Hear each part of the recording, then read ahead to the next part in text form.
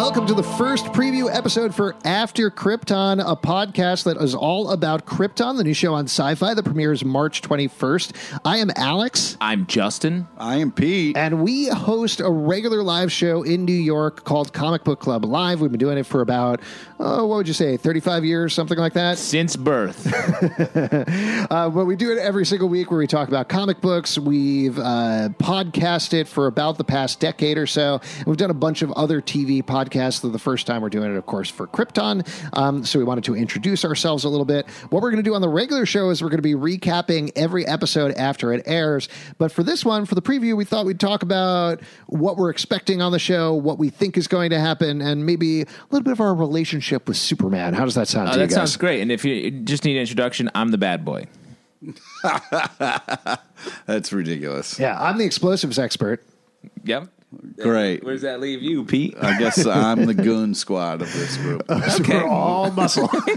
All muscle. That's appropriate Great. for Superman, I guess. Yeah. So the idea of Krypton, in case you don't know, though I don't know why you're listening to a Krypton podcast if you don't know, is it takes place decades before Superman even came to Earth, when Krypton was still around, focuses on The fun part. The fun part, Superman's grandpa. Yeah. You've always wondered what was going on with his grandpa. The Now you know. character I've been dying to figure out. You know? So the pitch of the show is kind of like it's Game of Thrones, but set on Krypton. And this is something actually that is based in the comic books. We've seen a lot of this throughout the history of the books where they focus on the different guilds that are on the planet. If you saw Man of Steel, you saw a little bit of that at the beginning, much more so, I think, than the other Superman movies. Yeah. So what do you think about this?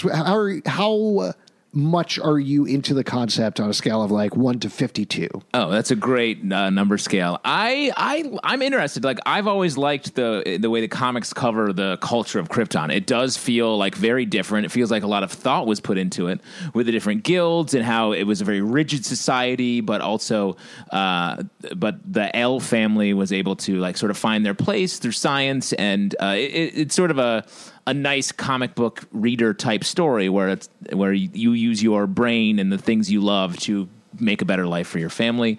I'm into it. And Pete, I can definitely tell from his expression here in the room, super into it as well. Read the body language. No, I'm not into this. This seems like something a boardroom came up with. Like, what's hot right now? What's hot? Game of Thrones, great.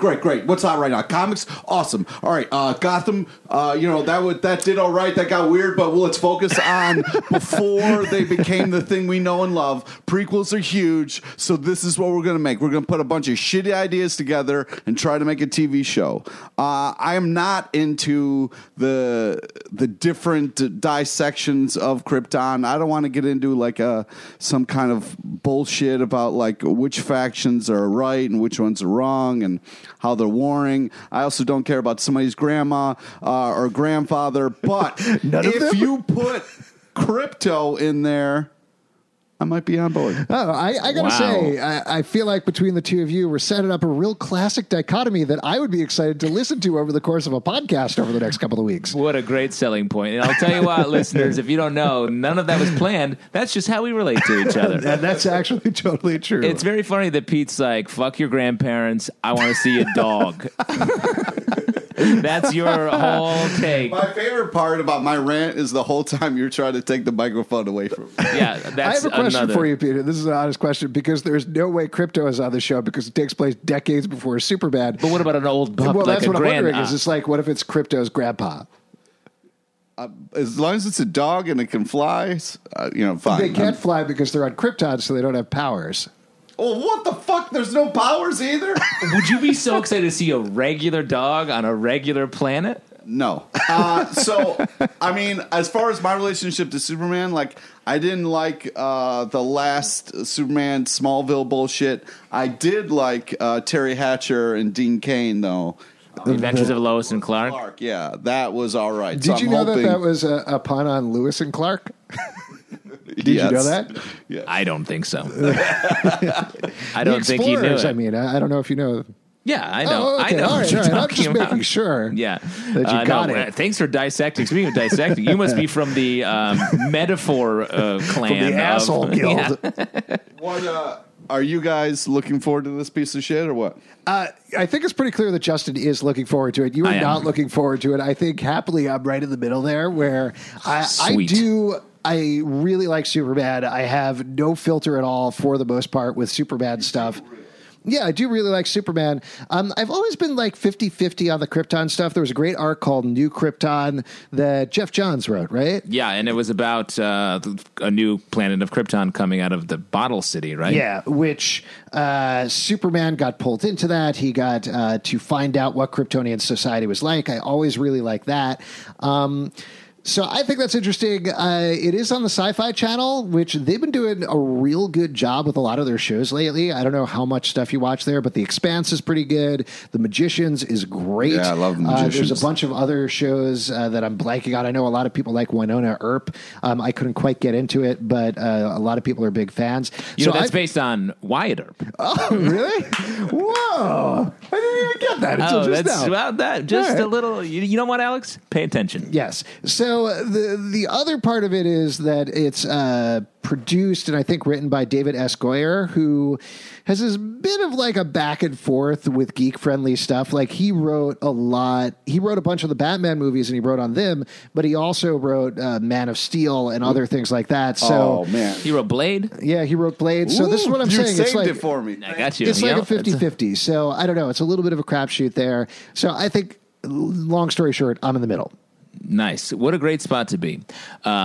I like I said, I'm fully on board. Superman is not my favorite character, but I certainly think he has such potential. A lot of people say he's difficult to write. I feel like not true. I feel like you just have to put him in the right situations, the right relationships. With this, I love Game of Thrones as well. So if they can sort of create that magic. Question. I hate Game of Thrones. Do you like Game of Thrones? I do like Game of Thrones. Oh, well, then maybe you two guys will continue to like the show and I'll fucking hate it. Stop taking the fucking mic from me, you piece of shit.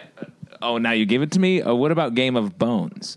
The dog Game of Thrones. Dog Game of Thrones, yeah. I thought you were talking about a porno, some weird porno that you were into. That's too, and that has dogs in it too.